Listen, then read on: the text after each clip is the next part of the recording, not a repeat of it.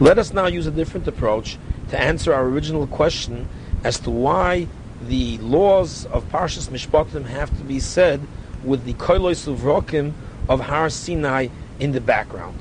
We've already said one approach based on the Beis Halevi's answer as to how a person is to avoid Lois Sachmoid with Yira Shemaim, that the Kolos Uvrokim are for the enhancement of this Yira Shemaim. But now let's go back to the Even Ezra's basic approach and reanalyze it with a slightly different understanding. As we said in the beginning when we went through the Even Ezra asks the question, how does a person control his emotions of Lo Sachmoid? So he says that basically Lo Sachmoid results from a person thinking that it's attainable and reachable, that it's possible. If a person were to realize that it's off limits and it's totally beyond his reach, he would not covet and desire that which is obtainable. And this is the understanding that most people have in the Even Ezra. In other words, that a person is supposed to view all things that HaKadosh Baruch Hu prohibits as it's off limits. It's beyond reach. And it's impossible, like poison, like walking off a cliff, in which case a person will not covet and desire it. We've already said that the Beis Halevi has a whole different approach. With a little bit of yira, there is no taiva. Now let's analyze the Even Ezra in a slightly different, deeper understanding, and with this we will see that the Beis Halevi's teretz is inadequate in explaining the basic problem of Lois Sachmoid, and we have to come to a much deeper understanding of Lois Sachmoid in order to explain that for a person to avoid the pitfalls of Lois Sachmoid, we must come on to the Even Ezra, because the Beis Halevi's pshat is inadequate. Why so? Let's take a look at what Rav Moshe Feinstein says. Rav Moshe Feinstein, in his Sefer Kol Ram, as well as in his Drash Moshe, says along the following lines.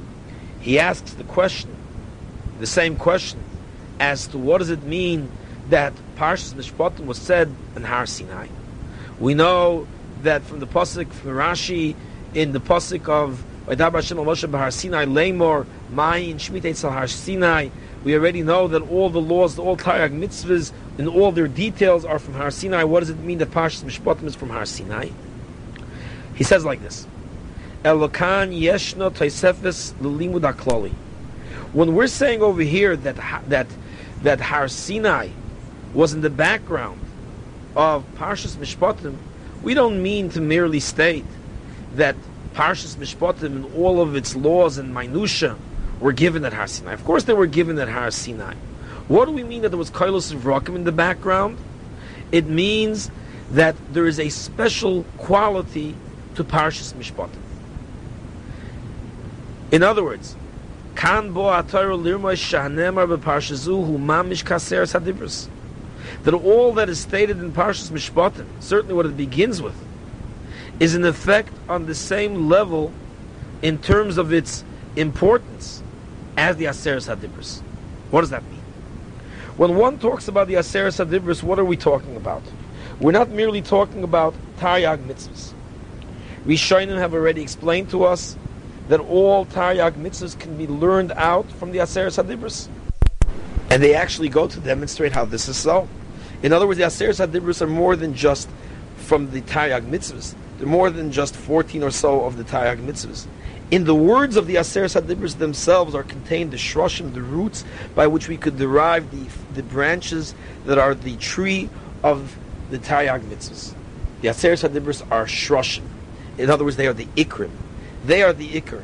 They are the fundamentals. In a deeper sense, in a philosophical sense as well, the Aseres HaDibros are the ikrim of the Torah. What do we mean by the ikrim? We mean the 13 principles of faith of the Rambam. The Yud Gimel ikrim of the Rambam, which are the nature of God, the belief in God, belief in Hashgochas Hashem, belief in God's knowledge, belief in Nevuah, belief in the Torah, reward and punishment. These are all contained in the Aseres HaDibros. The Aseres HaDibros contain the fundamental principles of Yiddishkeit, what we would refer to as the dogma or the creed of Klal Yisrael. They're contained in the Aseres HaDibros. For that reason, the Aseres HaDibros were actually recited daily in the Beis HaMikdash until Chazal saw that the Tzedukim were using that as a way of destroying the rest of the Torah by saying that the Torah didn't really come from Hashem, other than the Aseres HaDibros. But the Aseres HaDibros represent the Yud Gimel Ikrim. That's the idea when we say that the Aseres HaDibros are the Ikrim. The Aseres HaDibros represent the fundamentals, the Ikrei Emunah. They represent the fundamental principles of Jewish belief. So we're dealing here with matters of faith and belief, not merely with mitzvahs, not merely with action-oriented mitzvahs. We're talking about actual principles and fundamentals in Yiddishkeit, Ikrim. Says Rav Moshe, a person that violates Mishpatim. What is Mishpatim? Mishpatim are all the laws, as we've said already, from the Ramban and the Sforno. These are the ways of defining the parameters of monetary possession in order that you should know how to avoid and what to avoid in order to fulfill Lo Sachmoid. Mishpatim starts off with Lo Sachmoid as its underlying theme, but it tells you how to fulfill that Lo Sachmoid.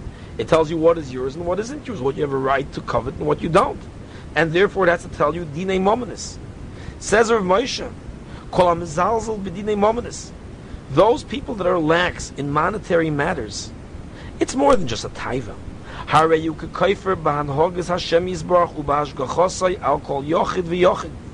You are thereby denying the Hashgachas Hashem, divine providence, how HaKadosh Baruch Hu deals and takes care of each individual. Because if you would truly believe that God is the provider, and that God sustains, and that God grants you that which you're entitled to, and without God's decree or without God's help, it would be impossible for a person to obtain anything. If a person truly believes that, he would never attempt to dishonestly take that which he's not entitled to take. The desire for somebody else's property, which is at the root of Lo Sachmoid. And we're not talking merely here about the idea of Lo Sachmoid, the physical desire. Lo Sachmoid Eishes Reyecha. We're talking about the coveting of Eishes Reyecha. That coveting is that you're attempting to obtain it. We're not talking about don't commit adultery. That's Lo Sinov. Lo Sinov already says don't commit adultery with your neighbor's wife. Lo Sinov tells you don't commit adultery. So what does Lo Sachmoid tell you? Lo Sachmoid is not an anti-adultery law. It's a law that tells you don't think that which is not yours is somehow obtainable and that it's legally or somehow you could finagle it away from them. Don't do that. As we explained in the very beginning, Lo Sachmoid requires more than just merely, it's not just a physical desire. It's the fact that a person is devising schemes and strategies by which to obtain that which is somebody else's. Lo Sachmoid Kol Asher L'Reyecha. Don't covet in order to obtain that which belongs to somebody else. Kol Ma She'adam Misav L'Momen She'ein Shelo. This kind of coveting, especially in monetary matters, it's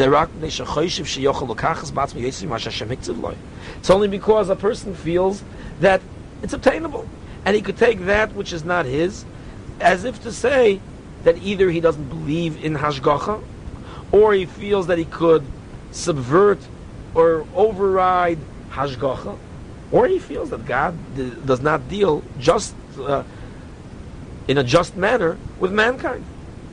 He feels that it's not equitable the way God distributes wealth. He feels it's unfair, that God is unfair.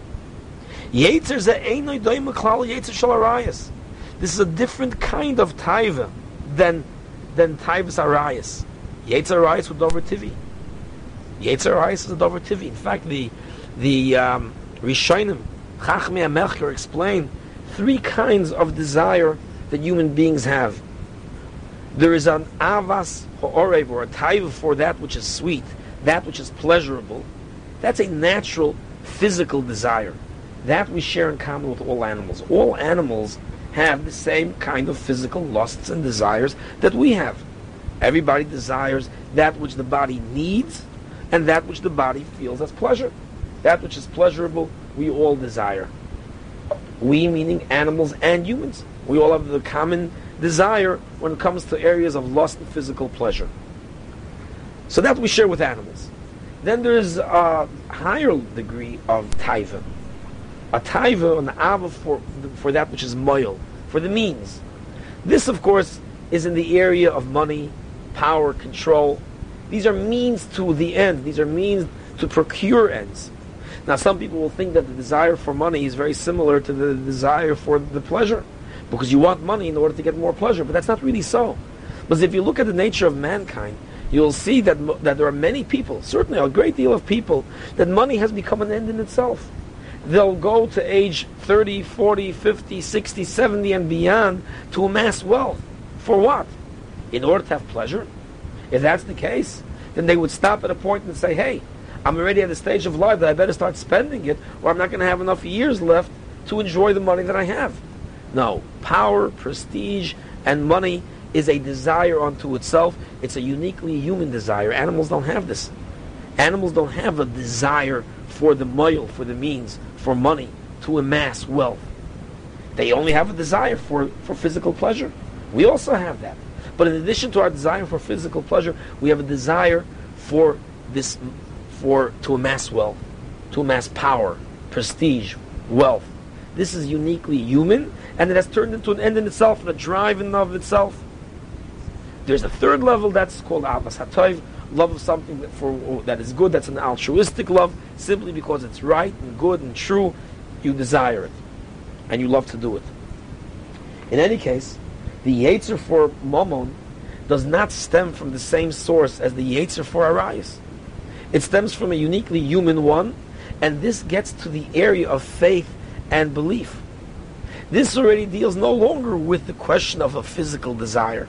This deals with the question of how does one view the world? Does one view the distribution of wealth the way God decrees it as being equitable and just? Or does one feel that it's unfair and unjust and inequitable? Or perhaps he doesn't even think about it, and he thinks in terms of, if I could obtain it, I will do so, in spite of God, or God doesn't know, or God doesn't care, or God doesn't see. In other words, there's a denial of faith over here. When a person is mezalzel and mominous, we're dealing with a problem of faith and belief. That's what we mean, Yud Gimel Ikrim. That's what we mean, Aseres Hadibros. We're dealing with fundamentals, with principles of faith. A person in violation of Loisach Moed is in violation of Kfira, not of Taiva, but of Kfira. And this has to be dealt with much differently than dealing with Taiva. Taiva is dealt with one way. Belief is dealt with in another way. For that reason, the Beis Halevi's teretz is inadequate. Because the Beis Halevi just tells you how to deal with physical desire. Physical desire can be dealt with Yira. Yira and Taiva, as we said, do not coexist. Lust and fear do not coexist in the person's mind at the same time. If you're slipping on the ice, your physical desire has left you. But the ingrained problem of kfira, of lack of faith, of lack of belief, of denial of hashgacha, that's a problem that Yira cannot dissolve. That's a much more basic problem. That's a problem of kfira. You could trip on the ice and lose your physical desire to get someone's wealth. But why are you running to begin with? Why are you running across the frozen lake to steal someone else's property when you have no right to it? The fact that you're doing it shows that there's a lack of faith, a lack of belief. Tripping on the ice and having the Yira drive out the Taiva doesn't solve that. It solves the desire. You see a beautiful woman on the other side, and you're running after her because you have a physical desire and a lust, and you trip on the ice. Dissolve. It melts. Your Yetzer Hara melts away. But when you're trying to obtain that which isn't yours, because you have a problem of faith, and you don't feel that God distributed wealth or people or whatever equitably, and then you're running across the ice to try to obtain that goal, that which you covet, and you trip on the ice and you lose your desire and you lose your physical lust. But why are you running? Where are you going? What right do you have to even attempt to obtain it? That's not a problem which we solve by you tripping on the ice, because you still lack that faith. You still have a problem of kfira, and that hasn't been addressed yet. Says Rav Moshe, how does one deal with the davar tivi The Yetzer of Arayas, that the Beis Halevi is right. The Torah answers it. The person is not necessarily denying faith, but like every other human being, he has physical desire.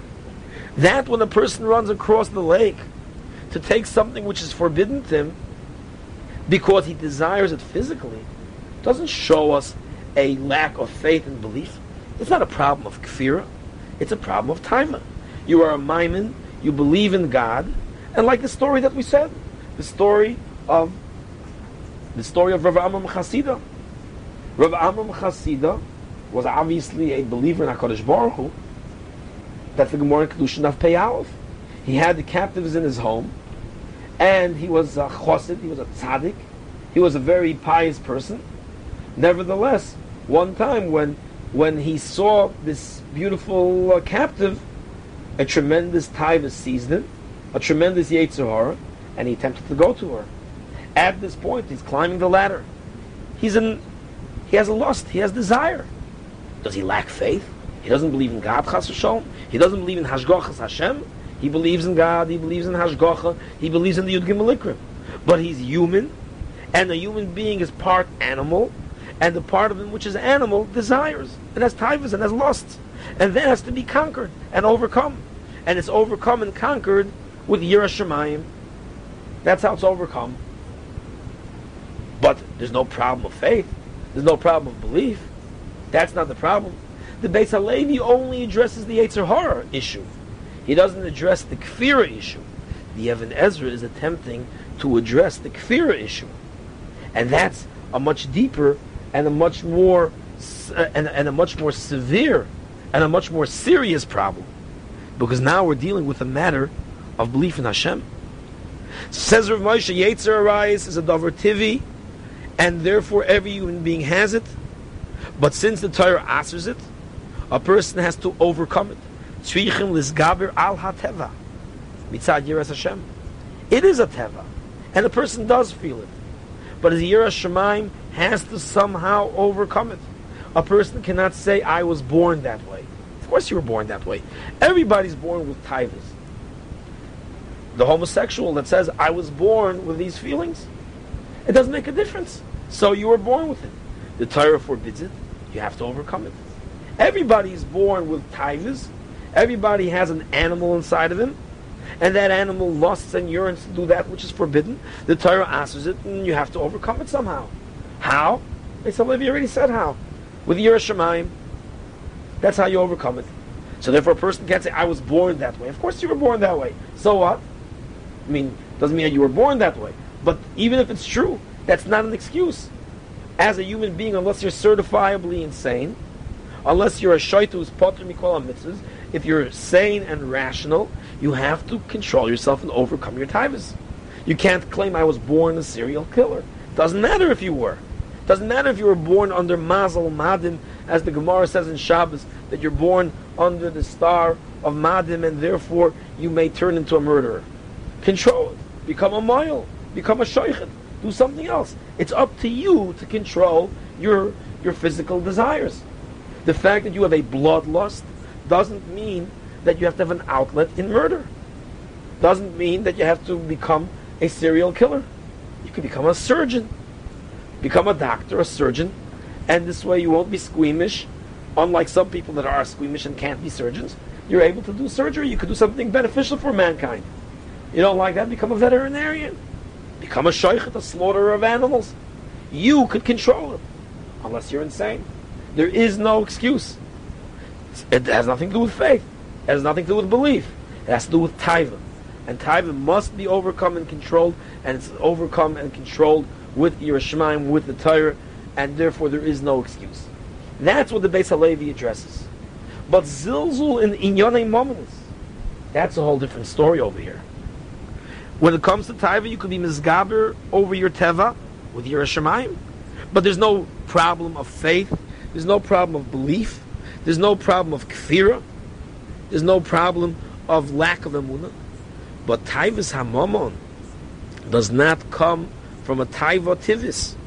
The taiva for money does not come from a natural physical lust and desire. As we said earlier, this is unique to human beings. It comes from your thoughts that it's achievable, it's obtainable. Therefore, you attempt to obtain it. Therefore, you desire that which you have no right to. The whole reason why you have the taiva, mitzad chayser emunah, the fact that you're running across the ice to take that which doesn't belong to you, that comes from a chayser emunah, lack of faith. That's a kfira problem. And therefore slipping on the ice doesn't help. Even if you're able to overcome your yetzer hara, your physical lust, because you're afraid of punishment, you're slipping on the ice. But so what? Why are you running? Slipping on the ice is only going to help you overcome your physical lust.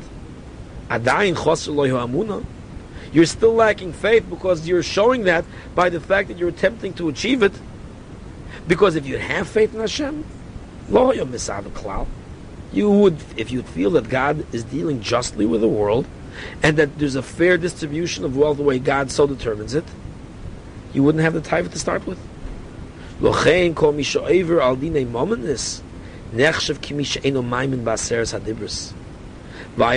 of dinei momenis is a violation of the Aseres Hadibros. What do we mean by Aseres Hadibros? We mean what the Aseres Hadibros represents, which is the Ikrei Emunah, the Ikrei Bitochen, Emunah Bitochen in Hashgochas Hashem.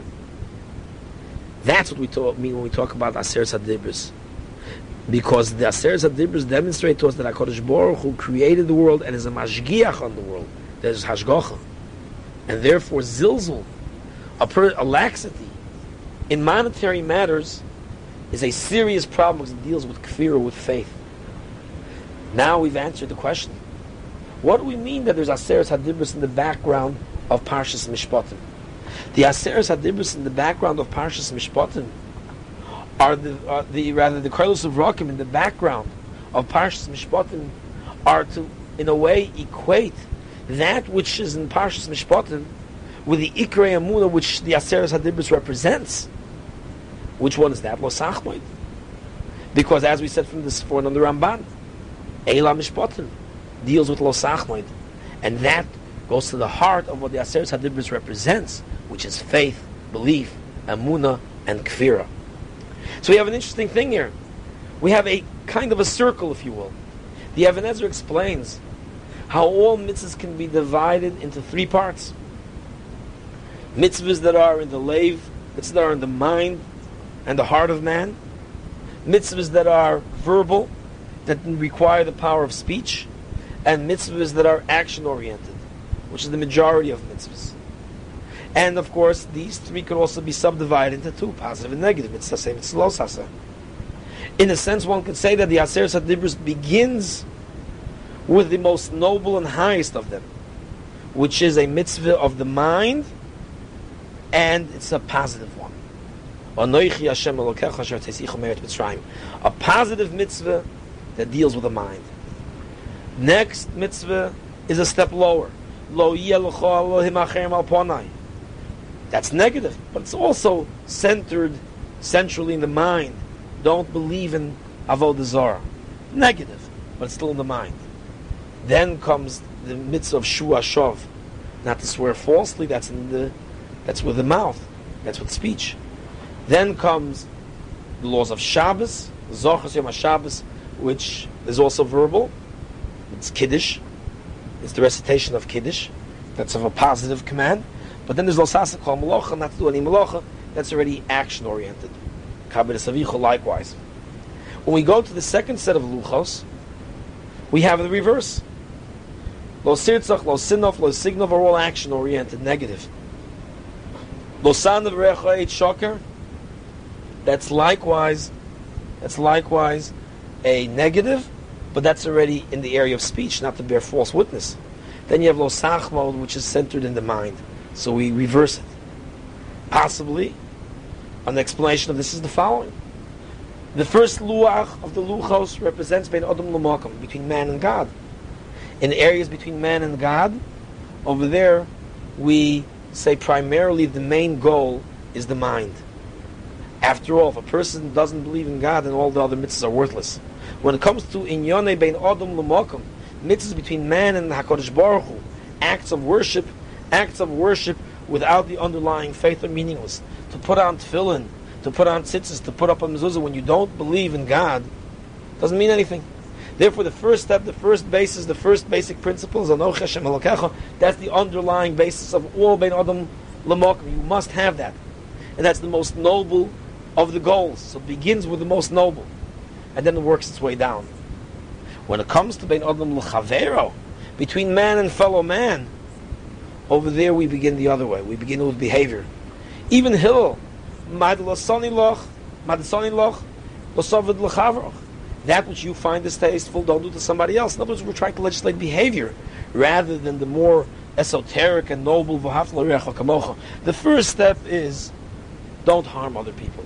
That's the first step. We legislate behavior. Ben adam l'chavero, the main thing is to legislate behavior, legislate destructive behavior. Lo sirtzach, lo sidnov, lo signov. Don't harm others. Action. Then comes speech, and then comes thought. So we reverse the process. But now what we see is that we're really going full circle. It turns into a whole circle.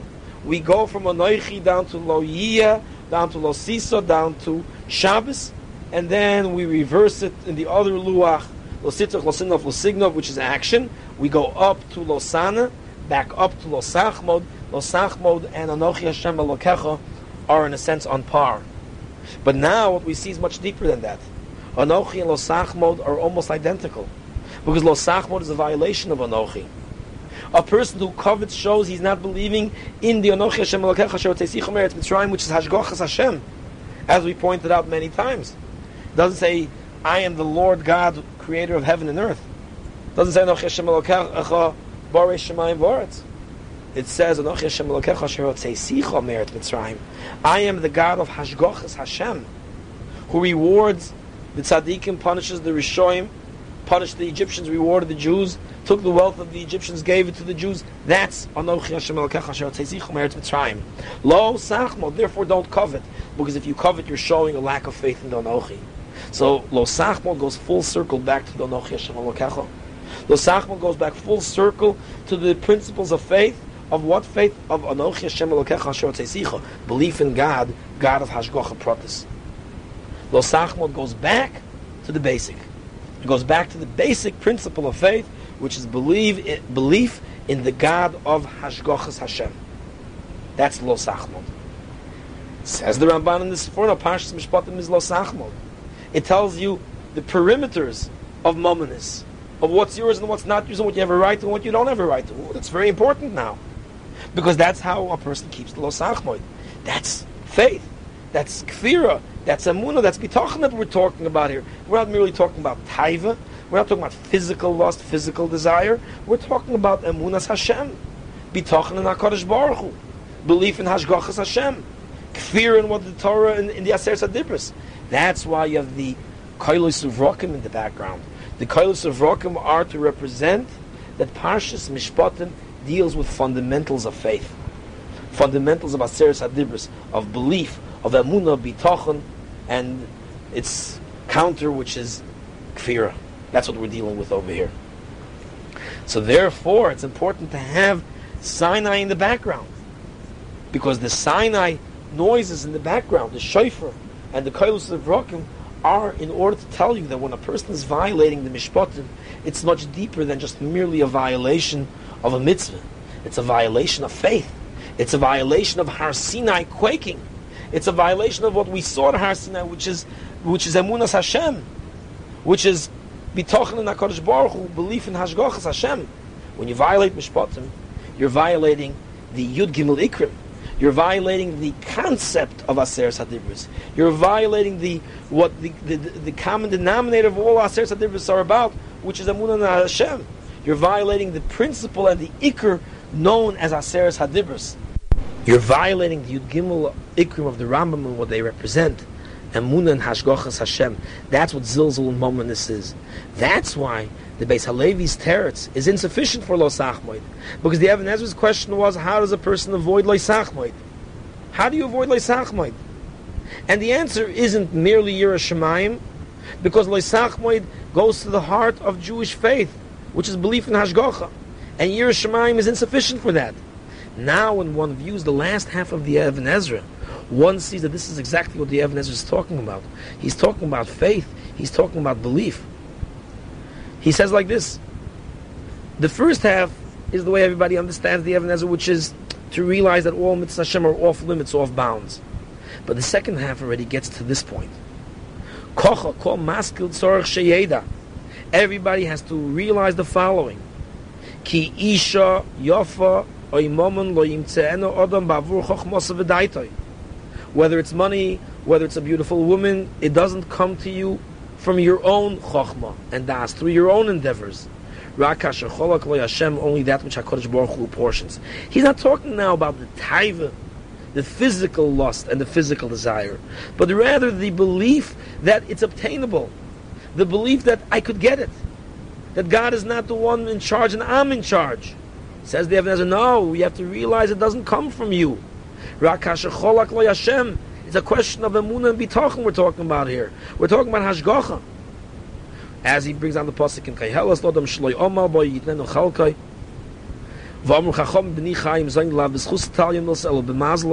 This, of course, is the Even Ezra believes in this very strongly about the concept of mazel, as indicated by the Gemara in Moed Katan Daf Chav Ches. If you're truly enlightened and wise, you will not covet and desire what's unobtainable.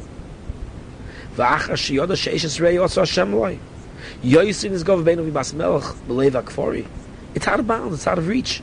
Al Kain, but the conclusion is the next half. Hu yismach b'chalkoi.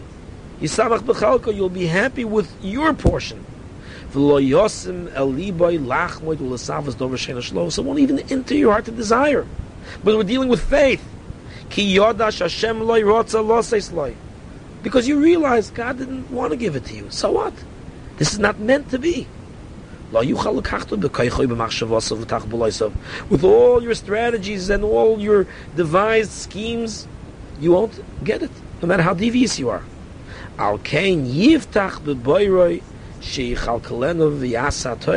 You should have faith in Hashem that He will provide and support and do what is right. Says the Even Ezra, now that we see the Even Ezra in a much deeper, profound light, the Even Ezra isn't merely just saying that mitzvahs of Hashem tell us that it's off limits and it's off bounds and we should see it like poison, like there's a big, this is hazardous to your health sign on it, a skull, crossbones on it, that it's poison. It's much more than that. When it comes to Chemdas Hamom, and especially Lo Yisach Moed, we're talking about areas of faith that a person has to be sameach, bechalko, and realize that what HaKadosh Baruch Hu provided for me is mine, and what somebody else's is somebody else's, and I can't touch his, he can't touch mine, and that's it. Emunah and bitachon is what we're talking about over here. And then you won't covet, then you'll be happy with what you have. It goes hand in hand. You won't covet his, and you'll be happy with what you have. You won't desire and attempt to take that which is somebody else's, because you'll realize it's unobtainable, and you will be happy with what you have.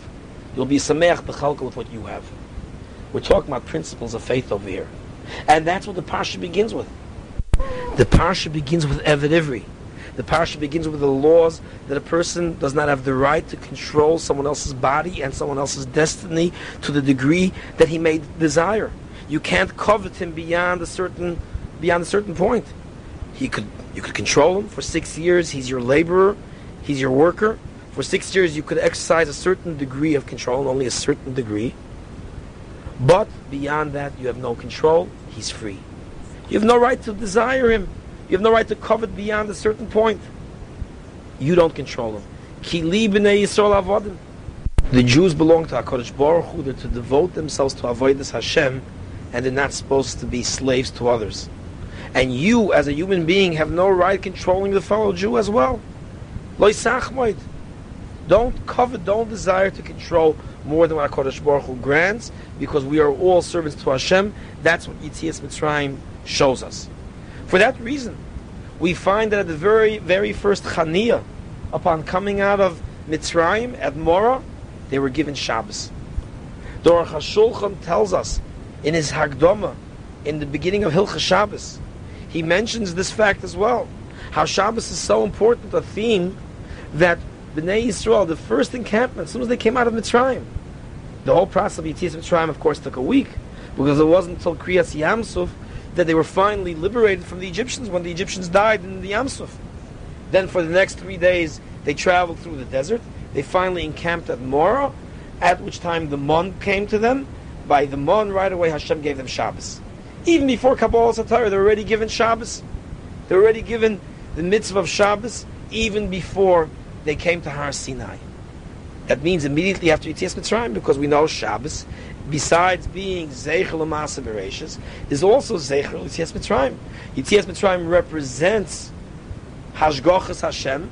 It also represents the Jews' purpose in terms of serving Hashem, and that HaKadosh Baruch Hu is the master, and we have to trust Hashem for our Parnasa. So immediately, the first time the Jews are given the Parnasa of Mon, Hashem already gives them the lesson of Shabbos. 6 days there's going to be Mon. On the 6th day there's twice as much. On the 7th day you don't go out and collect any Mon. Have faith in Hashem for Parnasa. So Shabbos is immediately given to the Jewish people. Right away. Because it's the immediate lesson of Yetzias Mitzrayim. Right after Yetzias Mitzrayim is the first lesson of Zeicher Yetzias Mitzrayim, of Hashgochas Hashem. So therefore, as soon as they came out of Mitzrayim at the very first encampment, they're commanded with the laws of Shabbos and what Shabbos represents. It not only represents Ma'aseh Bereishis creation, it also represents Anochi Hashem Elokecha Asher Tzeicha Me'etz Mitzrayim. It represents Hashgochas Hashem. Have faith in your Parnasa. Parnasas Adam, Koshin Parnasas Adam Kekriyas Yamsuf. It's as difficult. And therefore, right after Kriyas Yamsuf, we have the laws of Shabbos which deal with Parnasa. We therefore have as well, in the Aseres HaDibros, right after the first fundamentals are mentioned, which is Anochi Hashem Elokecha Asher Tzeicha Me'etz Mitzrayim, Lo Yeh Locha Lo Sisa. Next mitzvah is Shabbos, because Shabbos represents a demonstration, an active demonstration of the person's faith in Hashgochas Hashem, that Hashem will provide, and that Hashem will control and take care of you, and that you have faith in the Parnasas from Hashem, which is, as we said, the theme of Los Achmod as well. We therefore have the Ve'ela HaMishpatim, Nahar Yishayim Misinai Haf'elu Misinai. And as we're now explaining, the theme of Parshas Mishpatim is Lo Sachmoid, which goes back to Anochi Hashem Elokecha Asher Tzeicha Me'etz Mitzrayim. And here again we have another Shabbos-like mitzvah, which is the same way there's Sheishas Yomim Tavoid, Sheishanim Tavoid, Sheishanim Yavod. 6 days you work, 6 days someone works, 6 years someone works for you, and you let him go on the 7th. Also Shabbos-like theme. We also have, as we said earlier, Vaydaber Hashem al Moshe Bahar Sinai Leimor. Laws of Shemitah. Ma'ayin Shemitah Eitzel Har Sinai. And here again we could draw the same kind of connection, the same kind of analogy, that we find the fundamentals of faith and Har Sinai going hand in hand. And Shabbos is also a common denominator. Different kinds of Shabbos. There's the Shabbos of a personal nature in terms of the work week, that you work for 6 days, you rest on the 7th to show that you have faith that HaKadosh Baruch Hu provides you with your Parnasa. That's the personal Shabbos. Then you have Shabbos of the land. And Shabbos of the land is Shemitah, where you say that I believe L'Hashem ha'aretz u'mloah. The land belongs to Hashem, and He gave us the land of Israel because it comes from Him, and it's in order to serve Him, and we have to have faith in Him. So you have Shabbos of the land. And like the Mon, 6 years you work, on the 6th year there's a double portion, a triple portion. Just like the Mon, on the 6th day there's a double portion. The 7th day we don't search for Mon. Mon was Lechem min Hashemayim. And likewise, the 7th year we don't work the land of Israel, the Lechem min Haaretz, because the Lechem min Haaretz of Eretz Yisrael and the Lechem min Hashemayim of the Mon are very similar. They're both heavenly foods. It comes from HaKadosh Baruch Hu. Kedushas Eretz Yisrael, we have to demonstrate our faith that Eretz Yisrael comes from HaKadosh Baruch Hu, and that He gives us the land as a gift. For that reason, if you don't keep Shemitah, it says in Parshas B'chukosai, the punishment is exile from the land. You're not worthy of it. The land was given to you precisely that you should keep it and have faith in HaKadosh Baruch Hu and demonstrate your faith in Hashem as the provider for the land. Therefore, if you don't do that, you lose your title to the land. Likewise, we find in the Haftarah in Parshas Mishpatim that if you don't set your slaves free in the 6th year, HaKadosh Baruch Hu is going to send you to exile. After all, we came out of Mitzrayim, we were freed from slavery in Egypt, and we were given certain mitzvahs that command us how to deal with other human beings in terms of their slavery and their enslavement. They have to be set free. And if you don't keep those laws, then you have no right to your freedom. And you're going to go back into slavery, into exile. You're going to lose your freedom. Hashem gave you freedom to practice it properly. And if not, you lose your rights to that freedom. And you go back into exile, to slavery. You lose your land if you don't keep Shemitah. You lose your freedom if you don't keep laws of slavery properly. And you lose your Parnasa. Shabbos. So these are all demonstrations of faith in HaKadosh Baruch Hu. That's what Lo Sachmoid is. Don't desire, don't covet. Lo Sachmoid Beis Re'echa. Lo Sachmoid Eishes Re'echa. Lo Sachmoid Shoyroi V'chamor V'chol Re'echa. Because if you are choymid that, you're in violation of Anoichi Hashem Elokecha Asher Hotzeisicha Me'eretz Mitzrayim. It's a violation of faith. So we have to have the Koilos Uvrokim in the background of Parshas Mishpatim to tell us that these laws are not just a violation of a Yetzer Hara and a Taiva. It's a violation of Emunah and Bitachon. It's Kfirah that we're dealing with here. That's what the Even Ezra tells us. And if you have the right Emunah and Bitachon, you won't have the problem of Lo Sachmoid. You won't run across the lake and you won't have to slip. And you'll be a Sameach B'chelkai. You'll actually be happy with your lot because you have faith. Interesting story with the Even Ezra. The Even Ezra Taka fulfilled this mitzvah. The Even Ezra was notoriously poor, very poor person. He attributed it to his bad mazel. He therefore said if he'd go to the candle making business, the sun would never set. If he'd go to the shroud making business, people would stop dying. He was very poor. He had a fabulously wealthy father-in-law, Rabbi Yehuda Halevi. Rabbi Yehuda Halevi was his father-in-law, and Rabbi Yehuda Halevi had money. But the Even Ezra did not take from his father-in-law any money, because he believed, like we just said over here, you have to be sameach b'chalka with what you have and be happy with it. He didn't want no handouts from Rabbi Yehuda Halevi. Rabbi Yehuda Halevi, on the other hand, knew that the Even Ezra's pride would not permit him to take money from him, so he tried to devise a scheme by which to enrich him, that the Even Ezra should feel that it's coming from God. So what did he do? He invited him for a meal with his daughter one day, and he told his wife, let's go out, and on the path that they're going to leave, that when they exit, will bury or put there a sack of gold that he'll stumble over, that he'll find, that he'll see, and he'll attribute it to HaKadosh Baruch Hu, giving it to him. And this way he won't think it's coming from us. They did that. They invited him for the meal. Afterwards, they run up to the attic to watch what's going to happen. Even Ezra and his wife walk out, and as they're walking, Even Ezra turns to his wife suddenly and says, how lucky we are that we're not blind. How lucky we are that we have our eyesight. What about people that are blind and can't see anything? Can you imagine what life is like? So he says, let's close our eyes and grope around the way blind people do, just to appreciate our eyesight. So they did that. And as they were doing that and walking blindly with their eyes shut, they passed by the area where the sack of gold lay. After which they opened their eyes and they resumed strolling. At that point, Rabbi Yehuda Halevi saw, Taki, he's right. He was not fated, he was not meant by Hashem to have the wealth. That's why he doesn't have it. But Even Ezra, with this story, tells us a much more profound lesson. He tells us that he was actually rich. He didn't need that sack of gold. Taka, how wealthy we are that we have our eyesight. How much would people give to regain their eyesight? How many millions would people give to regain eyesight? How many millions would people give to regain their health? To regain their feelings, if they're in pain, that they should not have pain? To regain their minds, Rahman al-Islam, people that have lost it to either Alzheimer's or to whatever. How lucky we are, how wealthy we are, that we are of sound mind and sound body, that we have eyesight, that we could see, that we could hear, that we could feel. How happy we should be, because we are multi-millionaires, because people would spend millions to regain eyesight, to regain hearing, to regain the ability to walk. Rahman al-Islam, people with strokes and heart attacks, how many millions would they spend in therapy to just regain partial usage of their limbs to be able to walk, their eyes, their mouths to be able to talk? How lucky we are, how happy we are, how wealthy we are. Not just how lucky and healthy, but how wealthy we are. We should therefore be happy. Sameach b'chalko, because we are truly millionaires. The Even Ezra passed by the sack of gold because he was a millionaire. He didn't need the sack of gold. He had his eyesight. He had his eyesight. And he was saying to himself, how many millions is this eyesight worth? And he closed his eyes to feel it, to appreciate it. He then opened his eyes and he appreciated what it means to be able to see. He doesn't need that sack of gold. He doesn't need that sack of gold to make him happy. He doesn't need a sack of gold to make him wealthy. He has his eyesight, which makes him happy. He has his eyesight, which makes him wealthy, because it's worth millions. That's Pshat Sameach B'Chelkai. Lo Yisachmoid.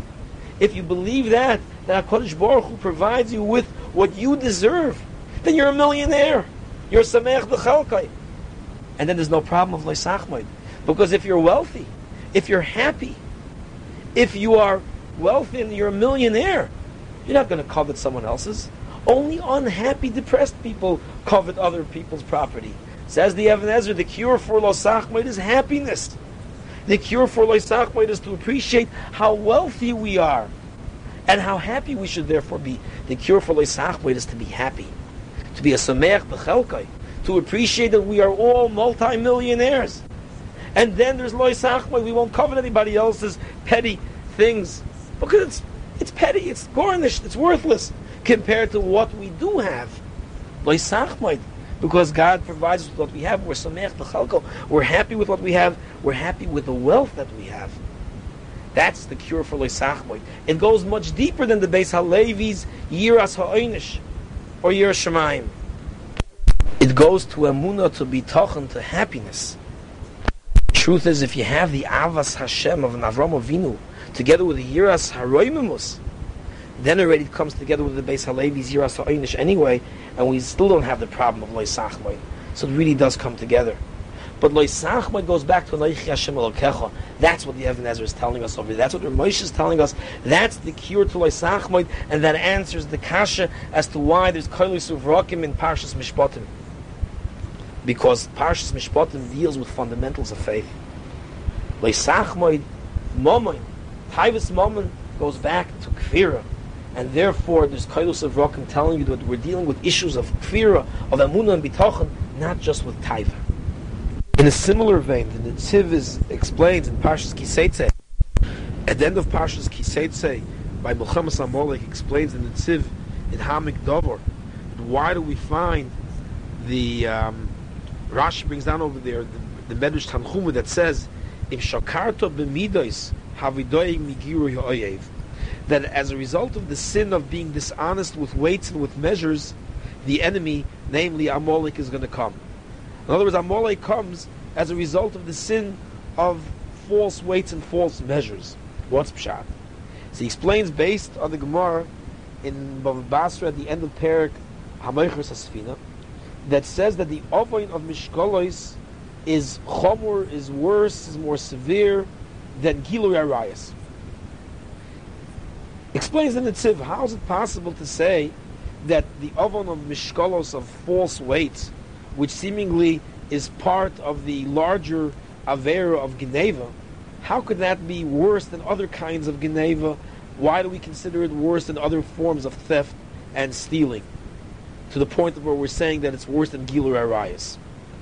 Also, what then is the connection between the sin of false weights and Gilur Arayas, that one could even make a kind of comparison that one should be worse than the other? Explained in the Netziv, we know Chazal say that the three cardinal sins, the three worst sins, are Gilur Arayas, Shvichas Dam, and Avodah Zarah.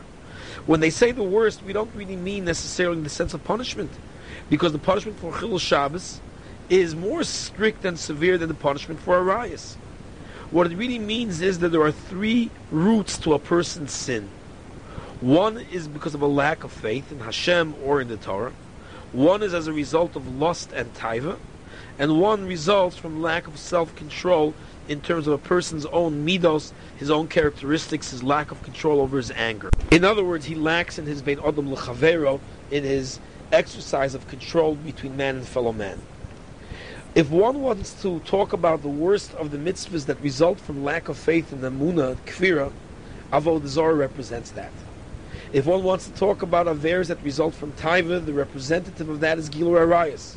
If one wants to talk about the representative worst of the mitzvahs that represent a person's lack of character traits and lack of self-control, that's Shvichas Domim, that's murder. In other words, all sins result from one of the above three. Either one sins as a result of a lack of faith, or because of lust and desire, or because of anger and lack of control over himself in terms of his interpersonal relationships. For that reason, a person could be Mechal Shabbos, either because he lacks faith, in which case it comes from the Avodah Zarah aspect, or it's because of the fact that he has a Yetzer Hara, a Taiva, to do something, in which case one can say that this is a branch off from Arayas, and therefore one can look at every Avera and look at the root cause and see in it Gilu Arayas, Shvichas Damim, or Avodah Zarah. The same thing therefore occurs with theft. When a person steals something which he desires, he sees a utensil that his friend has, he sees a fancy car, he wants the car, one can say that the reason why he's stealing is he's stealing because he desires it, he lusts for it, he yearns for it. That would be called arayas. But a person that makes false weights, this is not lust and taiva that's driving him. Those few cents that he's going to make, the few ounces here and there that he's going to make, it's not lust and taiva for those few extra pennies that's driving him. It doesn't come from taiva, it doesn't come from lust. Mishkalo sheker, false weights, comes from a lack of faith. As we said from Rav Moshe Feinstein earlier, it comes from a lack of faith that Hashem is going to provide him with the parnasa and his sustenance that he needs. As the Netziv says, it's a chisoron emuna b'Hashem hazon u'mefarnes b'hashgocha protes lefi masav. It's a lack of faith that Hashem will provide with hashgocha protes, with divine providence for all of his needs. Therefore, it results from an avodah zarah. In this aspect, one could then say that the chet, the avon of mishkalos, is worse than gilui arayas, because this doesn't result from taiva. This results from lack of emunah, from kfira, from avodah zarah. And chesaron and emunah, that's much worse. And as the Netziv explains, that's the concept, the problem in terms of Amalek. Amalek comes and Amalek attacks as punishment for lack of faith. Hayesh Hashem b'kirbeinu imoyin. The question that the Jews asked was, does God know what's internally inside of us? Does he care about what's inside of us? Will he take care and provide for all of our internal particular needs, all the little needs that we have? Hayesh Hashem b'kirbeinu imoyin. And when they questioned that, Vayovo Amalek vayilochem Yisrael b'refidim. And therefore the whole battle against Amalek was a battle that resulted from a lack of faith. That was the punishment, and it required faith. Therefore they had to fight Amalek naturally, as the Netziv explains, and therefore the battle with Amalek had to be fought through natural means, but with faith in Hashem, as the Mishnah in Rosh Hashanah Daf Chav Tes says, that Klal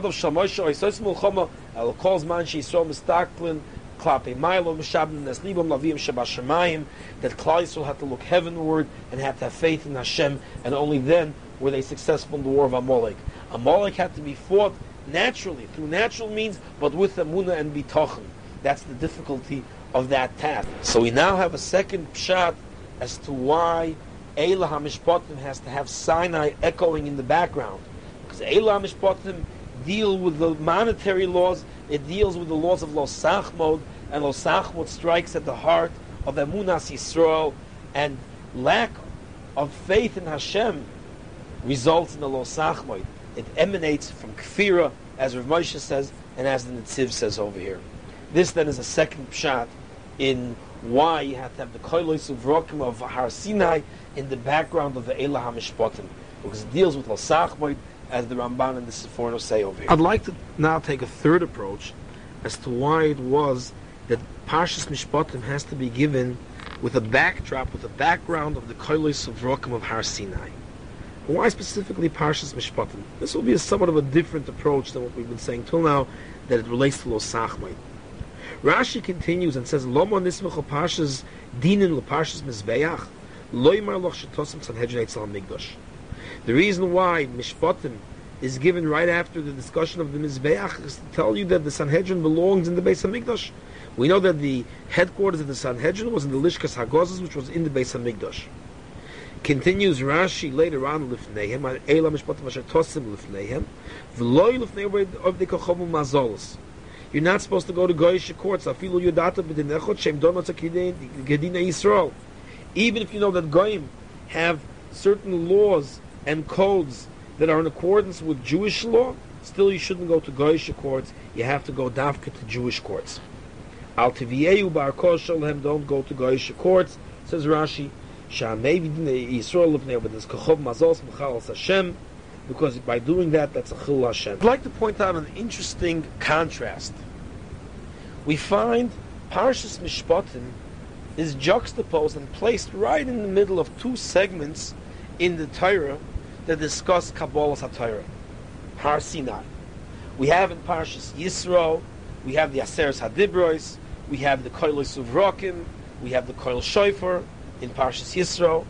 Then all of a sudden we're taking a kind of a break, Ve'ela HaMishpatim, where we discuss the laws of Mishpatim, laws of Nezikin, and all of these things. And then, at the end of Parshas Mishpatim, it resumes again the narrative of Kabbalas HaTorah at Har Sinai, with the Nasa v'Nishma, with the whole Kabbalas HaTorah of Nasa v'Nishma. So what we have in effect is that in Torah Shebiksav, we find the Parsha of Nezikin is placed smack in the middle of Har Sinai, smack in the middle of the story, the narrative of Kabbalas HaTorah at Har Sinai, before and after.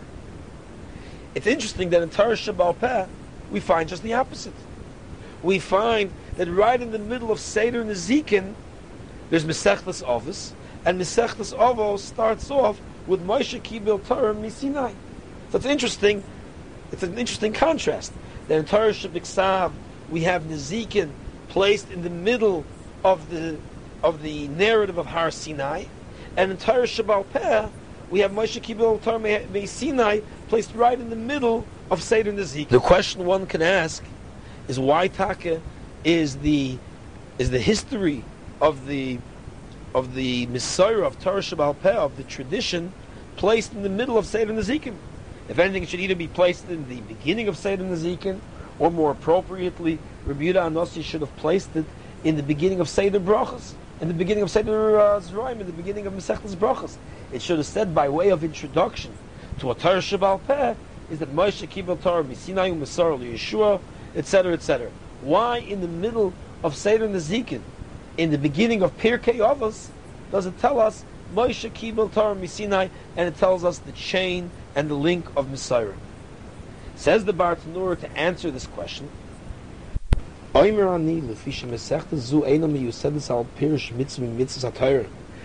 the purpose of Mesechtas Avos is not founded upon an explanation of any of the Taryag mitzvahs in the Torah, which is generally what the Mishnayos are. Mishnayos are really the Torah Shebaal Peh explanations and traditions of how to fulfill and how to perform the Taryag mitzvahs. And that's what the other Mesechtas are in the Mishnayos. Elokula Musarim Umidos. All of Mesechtas Avos is based on ethics and human character traits and explanations of those things. We know that Chachmei Umus Oilem Gam Kein Chibrus form Kmo Shebodum Mili Ibam. We know that in the area of ethics and of ethical behavior, the Goyim also had produced other Svarim. They also wrote Svarim based on what they presumed to be the proper midos, B'darkei HaMusar, in terms of ethical conduct. Keitzad Yisnaig Odom Im Chavero. Lefikach, for that reason, the Tana felt that it was important, Rabbi Yehuda Anossi felt it was important to begin this Masechta with the words Moshe Kibel Torah Misinai, in order to tell you Sha'amidos Ba'musar Shebezu HaMasechta, that the midos and all of the laws of Musar and all of the ethical conduct and Musar and morals that are contained in this Masechta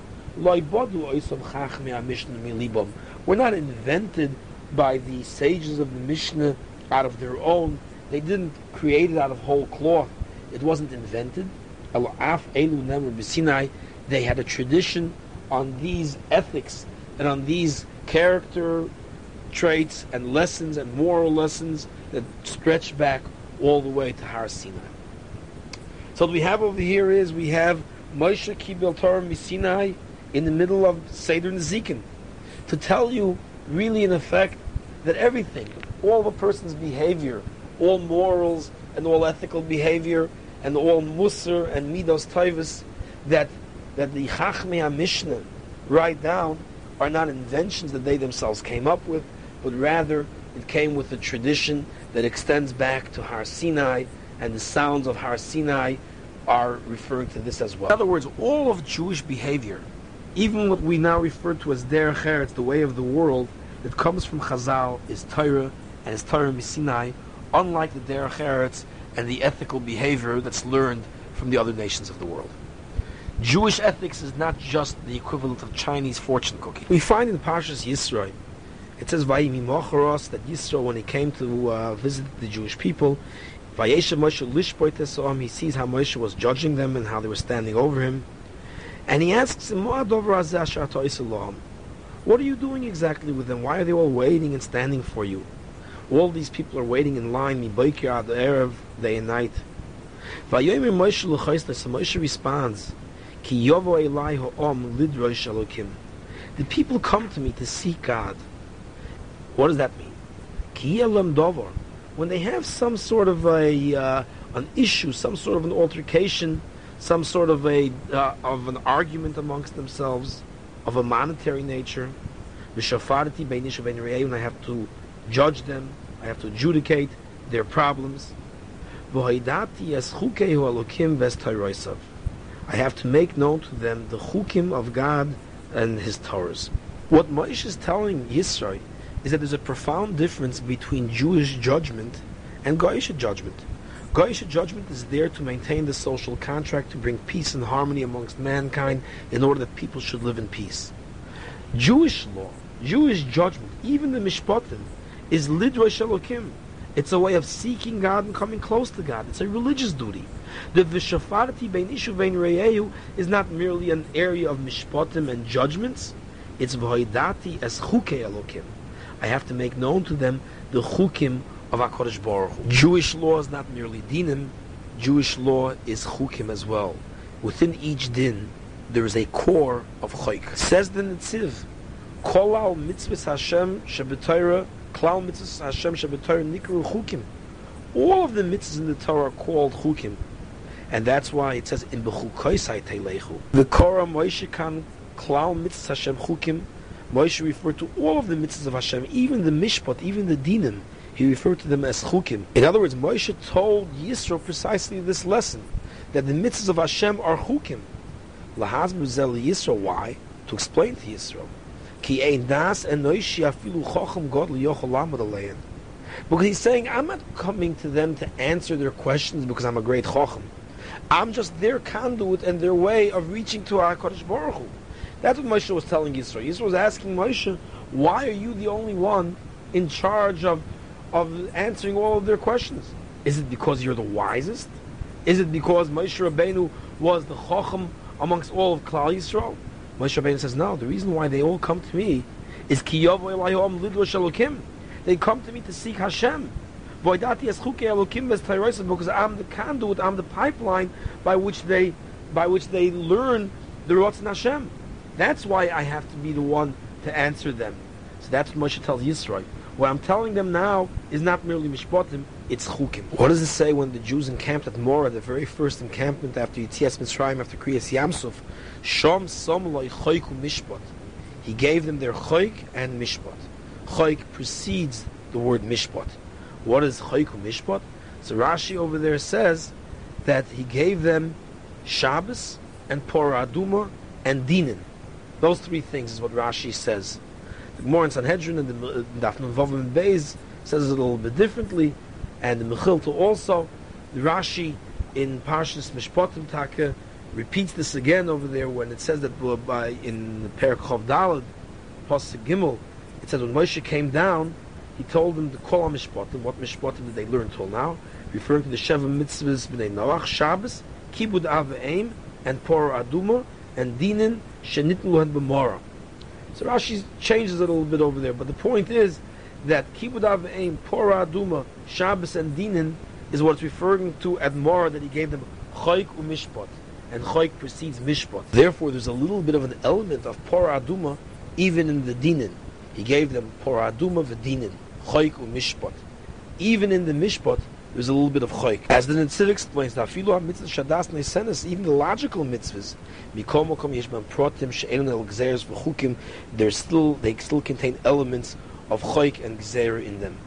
And therefore he says, even mitzvahs like kibud av v'eim, She mitzvah shadas adam leisenes, which is considered one of the logical mitzvahs.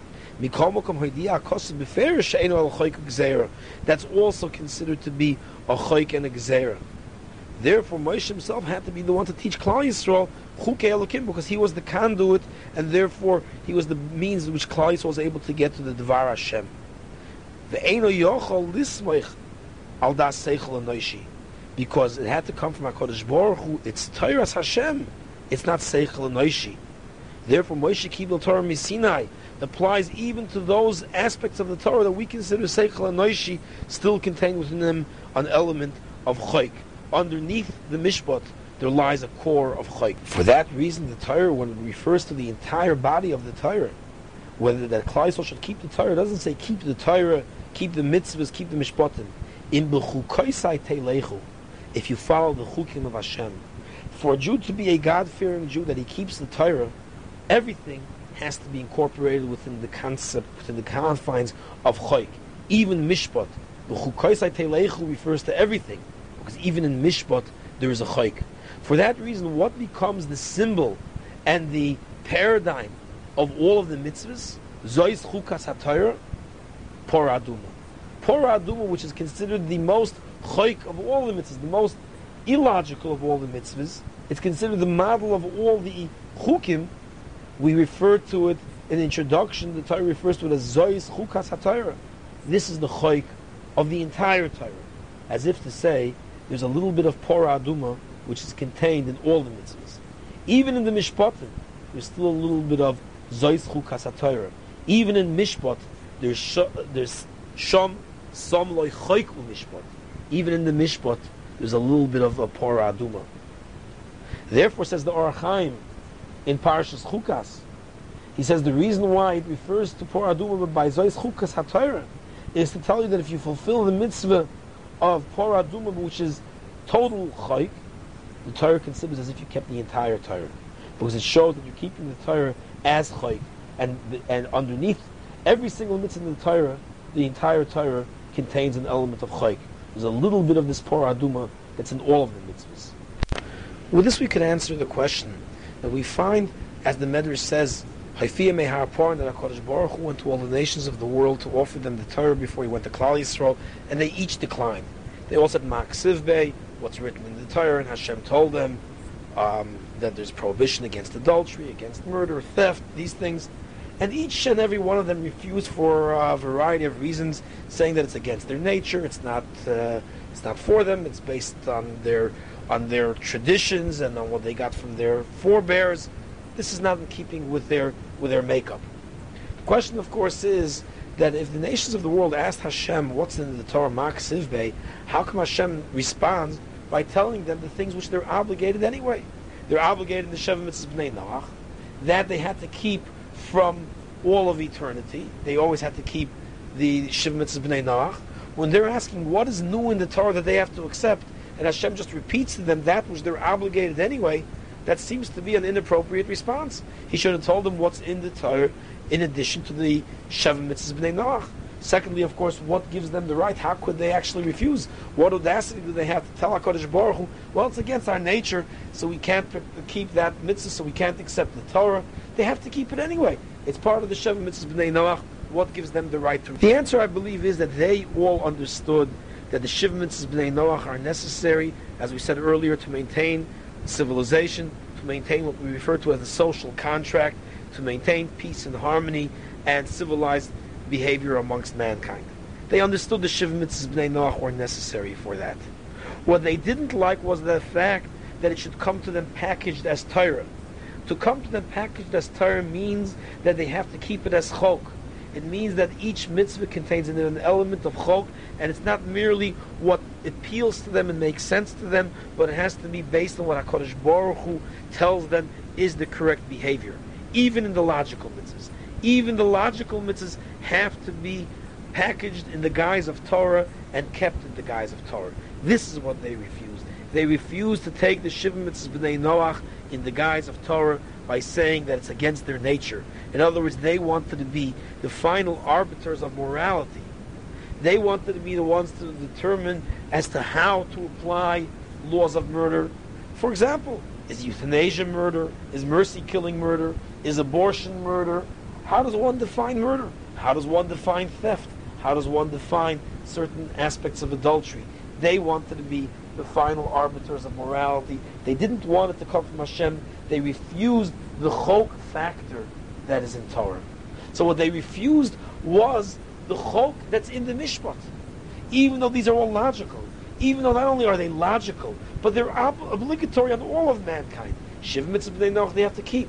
But to keep it the way a Jew has to keep it, to keep it with the Porah Aduma that's the most logical of mitzvahs, that they didn't want to accept. As Chazal say, Porah Aduma is one of the mitzvahs shemoinin by Umoy Soilam, that the Umoy Soilam complain and make fun and they mock and they deride Klal Yisrael for taking.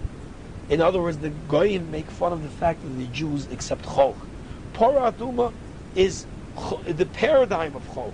Porah Aduma is the ultimate, the epitome of Chok. But there's Chok in all mitzvahs. And what Hashem is showing is the contrast. Hashem offers them logical mitzvahs with the element of Chok beneath it. They don't want to accept that. Because the Goyim are unwilling to subjugate themselves at all. They're unwilling to accept even the minutest amount of Chok.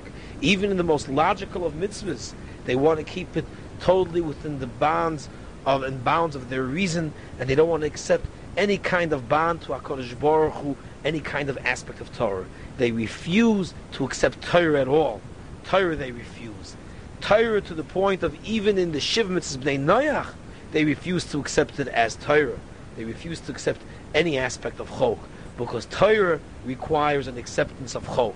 Kabbalas HaTorah, the acceptance of the Torah, means Zois Chukas HaTorah. When a Jew accepts Torah, he's accepting Zois Chukas HaTorah. In B'chukoisai Teilechu. That's what it means to be Mekabel Torah. Goyim refuse Torah. They refuse, and Hashem was showing this contrast. He offers them the Shiv Mitzvahs B'nei Noach, was they're obligated anyway. Even that, they refuse to accept the Torah and to accept it as Torah. Klal Yisrael, on the other hand, by saying Nasa v'Nishma, where they accept the Nasa before the Nishma, where they accept it even to the point of where it's not logical, as the Gemara on Shabbos Daf Peiches says, that the Goyim were saying to the Yidden that Amop Pesiza, you're a hasty nation, that you accept before you even hear, before you even understand. And to this the Gemara says Klal Yisrael is Tumas Yishorim Tamching Zois Chukas HaTorah. We accept even the Porah Aduma, that's Porah Aduma by itself. Certainly we accept the Porah Aduma that's contained in every one of the mitzvahs. The Goyim mock the Jews for Porah Aduma, and they refuse to accept upon themselves any aspect of Porah Aduma, even in the logical. Klal Yisrael, by saying Kabbalas HaTorah with Nasa and Nishma, they showed a recognition that Torah is min Hashemayim, that Torah comes from HaKadosh Baruch Hu, and it's a direct link and bond with Hashem. That's the power of the Malachim, l'mayla min haseichel, above human reason, as the Bartanura says, and as the Netziv says. By us, it's lidrosh asol alkim. We seek HaKadosh Baruch Hu. We seek to come close to HaKadosh Baruch Hu. That's l'mayla min haseichel, l'mayla miseichel anoishi. That's the level of the Malachim. Mi gilo levonai rozeh, who revealed the secret of the angels, and that's what the Goyim tried to mock. They tried to mock the angelic acceptance of Klal Yisrael, the angel-like nature that's in Klal Yisrael, that's in the Nasa v'Nishma, that's the Porah Aduma. It's the two Gemaras are the same thing. The same way that the Gemara tells us on Shabbos Daf Peiches how the Goyim are mocking Klal Yisrael for saying Nasa before Nishma. They're in effect knocking and they're mocking Klal Yisrael for their acceptance of Porah Aduma, as Chazal tell us that they mock us for Porah Aduma, which defies logic. That's the Yisoid of Nasa v'Nishma. That's the Yisoid of Porah Aduma. It's the same thing. Zois Chukas HaTorah, because that's what Torah is. Torah is Chayk. The Gemara in Kedushin Daf Lamed Aleph and Aleph, in his discussion of the mitzvah of Kibud Aveim, quotes the pasuk from Tilim Kuf Lamed Ches, Yoducha Hashem Kol Malchei Oretz Hishamu Imrei Ficha, that all the nations will acknowledge HaKadosh Baruch Hu when they hear of the statements, of the sayings of his mouth, referring to the Aseret HaDibros. And the Gemara says rather that this pasuk refers to the mitzvah of Kabed Savicha Basimecha. When the nations of the world hear the mitzvah of Kabed Savicha Basimecha, Chazru v'hoidu l'mamoras rishonos, that's when they acknowledge HaKadosh Baruch Hu and give praise to Him. The Gemara then continues, Ad heichon kibud aveim. To what extent, to what extreme does one have to go to fulfill the mitzvah kibud aveim? The Gemara says, take a look at the story of this non-Jew, Doma ben Nesina, who when the Chacham wanted to come to buy stones for the ephod, and they were going to give him a great sum of money for that, he didn't want to wake up his father. The pillow was under his father's pillow, who was sleeping on it. They didn't want to wake him up. The Shona Acheres, and HaKadosh Baruch Hu, to reward him for this great degree of kibud avein, that he didn't want to awaken his father and cause him any tsar and anguish in awakening him, HaKadosh Baruch Hu rewards him that in the next year his flock gives birth to, his cattle gives birth to a Pora Aduma, and the Chacham came to him because they needed the Pora Aduma, and of course a Pora Aduma was invaluable. He could have asked for any sum of money. The Gemara says, take a look, a person who is not commanded to do a mitzvah, alachas kama v'kama, we who are commanded to do the mitzvah, because we know that a person who's commanded to do a mitzvah is on a higher level than one who's not commanded. What is this Gemara telling us? I believe the Gemara is telling us, based on what we've said earlier, even kibud aveim, which seems to be the most logical of mitzvahs, it's the one yoducha kol malchei oretz, it's the one that the nations of the world acknowledge, and they see a morality in the mitzvah of kibud aveim. But the Gemara says, to what extent does a Jew have the obligation of fulfilling it? In other words, what is the chok factor? What is the chok factor in kibud aveim? As logical as it is, as acknowledged by all as it is, how far does a Jew have to go? And the Gemara goes on and tells us different halachas, to what extent, even to the extent of when you're mocked and derided by your parents, you still can't shame them, you still can't answer back in an angry way, and you have to take their abuse. The point is that kibud aveim goes to illogical extents. The Torah's demand of the mitzvah of kibud aveim goes to extremes that defy logic. In other words, there's chok even in the kibud aveim, which is acknowledged by all the nations of the world. Even there lies an element of chok, of something which has to be man's subjugation to the will of God, as told to us at Har Sinai. Kibud aveim, like all the Aseres Hadibros, shom som loy choik u'mishpat. There's an element of chok there. That's why Doma ben Nesina was rewarded with a Pora Aduma, because he showed us to the extent of the mitzvah kibud aveim that even kibud aveim contains a Pora Aduma factor in it. Every mitzvah in the Torah, zois chukas haTorah. And what is that Pora Aduma? That's the model and the paradigm, the epitome of chok. And every mitzvah contains within it a little bit of that. Sham sam loy choik u'mishpat. Every mishpat contains the element of choik. Even kibud aveim has a little bit of Pora Aduma in it. For that reason, Doma ben Nesina, who kept the mitzvah of kibud aveim, although not commanded, to the degree of Pora Aduma, was therefore rewarded by Pora Aduma, as if to say, you are now a master of the Pora Aduma. You have fulfilled the mitzvah to the nth degree. You have fulfilled the mitzvah to the degree of Pora Aduma. You are a master of a Pora Aduma. You deserve to have a Pora Aduma as an indication that you have mastered the fulfillment of mitzvahs to the extent of Pora Aduma. You're a Baal Pora Aduma. The Torah in Parshas V'Eschanan tells us, Raki shomer l'chol shemanav shechom l'oid, pen tishkach tzadvor mo'ela asher ro einecho, fen yosur milvochu kol yimei chayecha, v'odatem levonecho v'nevonecho yom asher amarto v'nei Hashem elokecho b'chorev. The Ramban understands this to be a separate mitzvah tayag from the tayag mitzvahs, that not only is there a mitzvah of chinuch bonim that we have to teach and train our children and teach them the Torah. This is a bazunder mitzvah, a separate mitzvah that tells us that there's a mitzvah of chinuch where we have to teach our children from whence the Torah comes and how it came. That it came with a Maimon Har Sinai. In other words, not only is there a mitzvah to teach our children the mitzvahs, but we're also obligated to inform them of how we accepted and how we received the Torah. Namely, there's a mitzvah to tell them about Maimon Har Sinai. To tell them how we received the Torah, that it was a nasa v'nishma, a nasa kodem l'nishma, not the way the goyim do it, but that it was done from Har Sinai.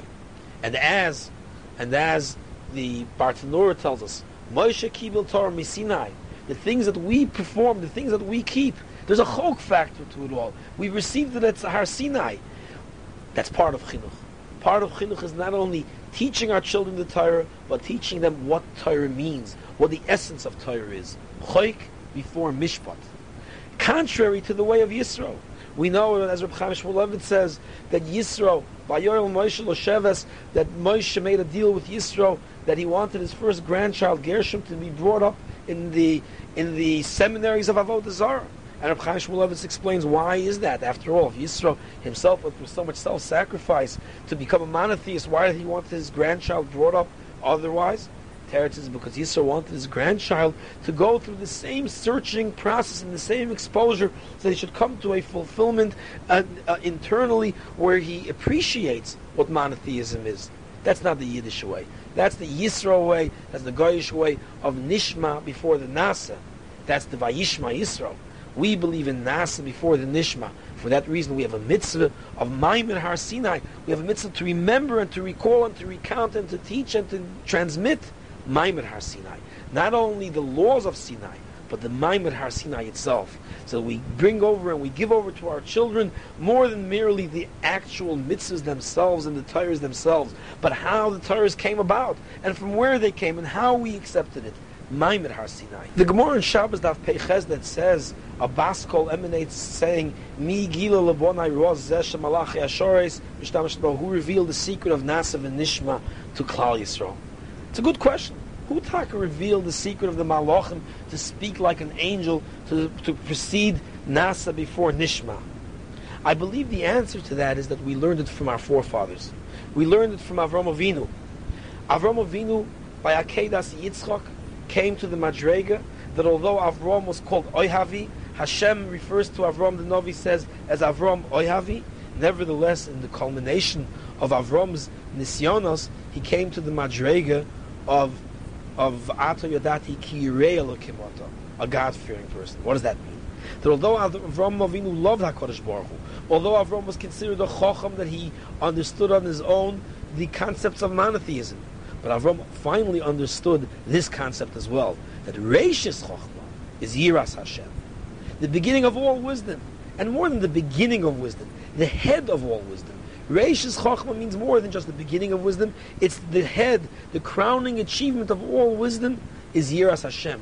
The culmination of Avram's career is Ato Yodati Ki Yirei Elokim. The achievement, therefore, of Akedas Yitzchak was the pinnacle of Avram's Nisyonis, because Akedas Yitzchak required a subjugation of mind, it required a Nasa v'Nishma mentality to accept the concept of Chok. He had to be mishabed his mind, he had to subjugate his mind and accept upon himself Chok.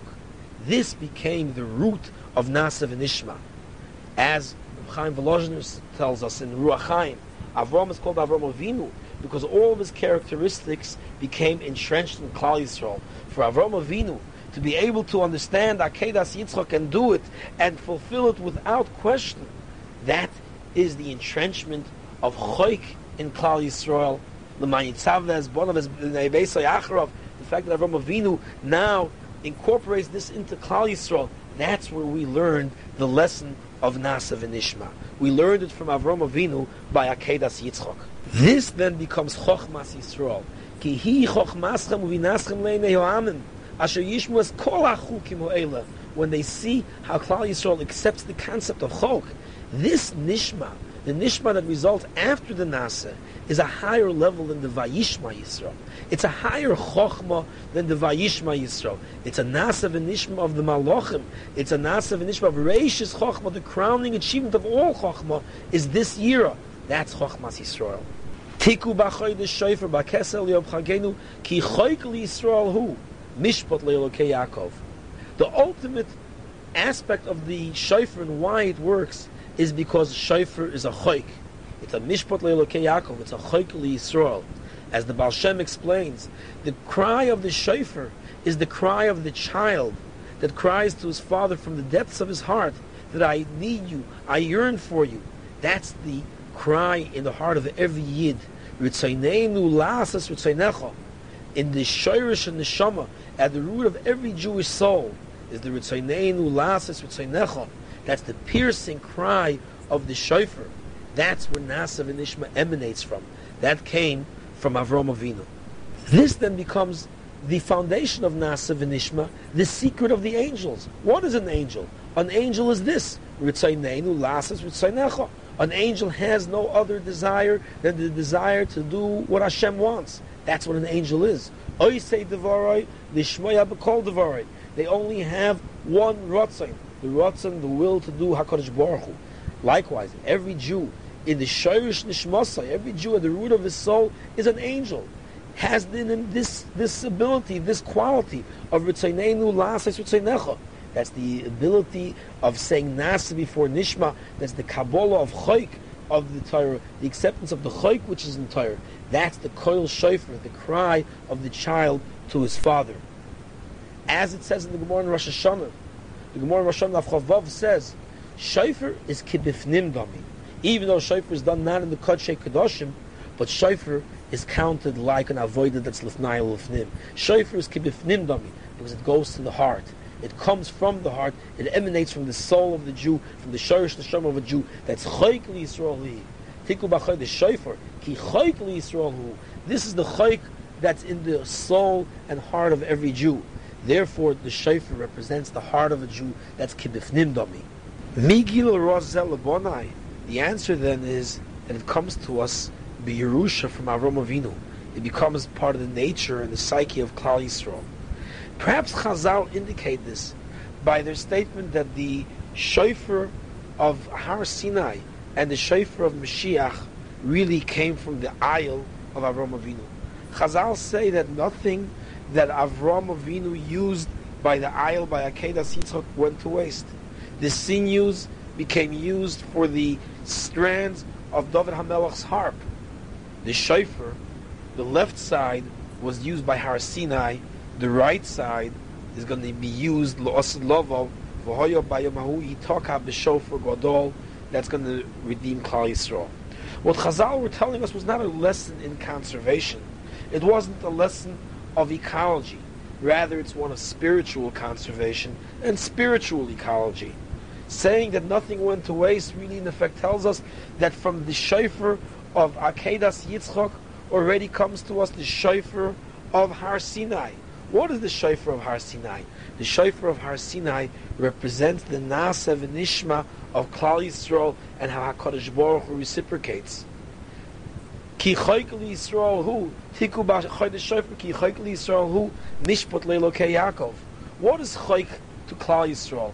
Chayk to Klal Yisrael is the willingness to accept the Torah, the chayk that's in Torah, and that we accept it unconditionally, Nasa v'Nishma, and that we totally subjugate ourselves with Tzeinenu Lasas Tzeinecha. What is the Chayk of HaKadosh Baruch Hu? The Chayk of HaKadosh Baruch Hu is from the word Chakika, where it's engraved. It's Nitzchias. It's forever. Torah is forever. Klal Yisrael is forever. What was the reward that HaKadosh Baruch Hu gave Avram Avinu by Akedas Yitzchak? HaKadosh Baruch Hu says, Bi nishbati num Hashem yan asher osisa sadov razeh. And says the Ramban, what does it mean, Bi nishbati num Hashem? In other words, he's giving the same promises that Klal Yisrael was promised before, that Hashem promised Avram Avinu before, but now it's introduced with Bi nishbati num Hashem. It's a shvuah. It's an oath that Hashem says must take place. It assures Klal Yisrael's continuity, and it assures us our kaporas avonis, that no chait will ever cause Klal Yisrael to be totally destroyed. What does a shofar and Rosh Hashanah represent?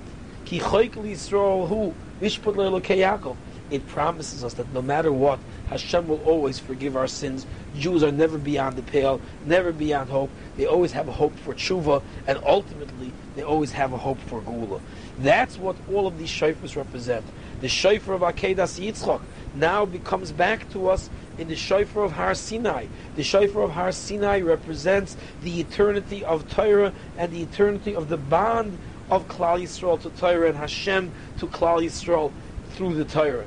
Because, as Chazal tell us, it was Kofalein Har Kegigis. In response to Klal Yisrael's Nasa v'Nishma, in response to Klal Yisrael's acceptance of the concept of Chok, from Klal Yisrael's perspective, which is the acceptance of Nasa v'Nishma, HaKadosh Baruch Hu reciprocates with a Kofalein Har Kegigis, which the Sifsei Chacham explains means that by forcing Klal Yisrael to accept the Torah, it has a din of Lo Yuchal L'Shalchol Kol Yomav, that Hashem can never send us away. It's like a forced marriage where He must keep us for all of eternity.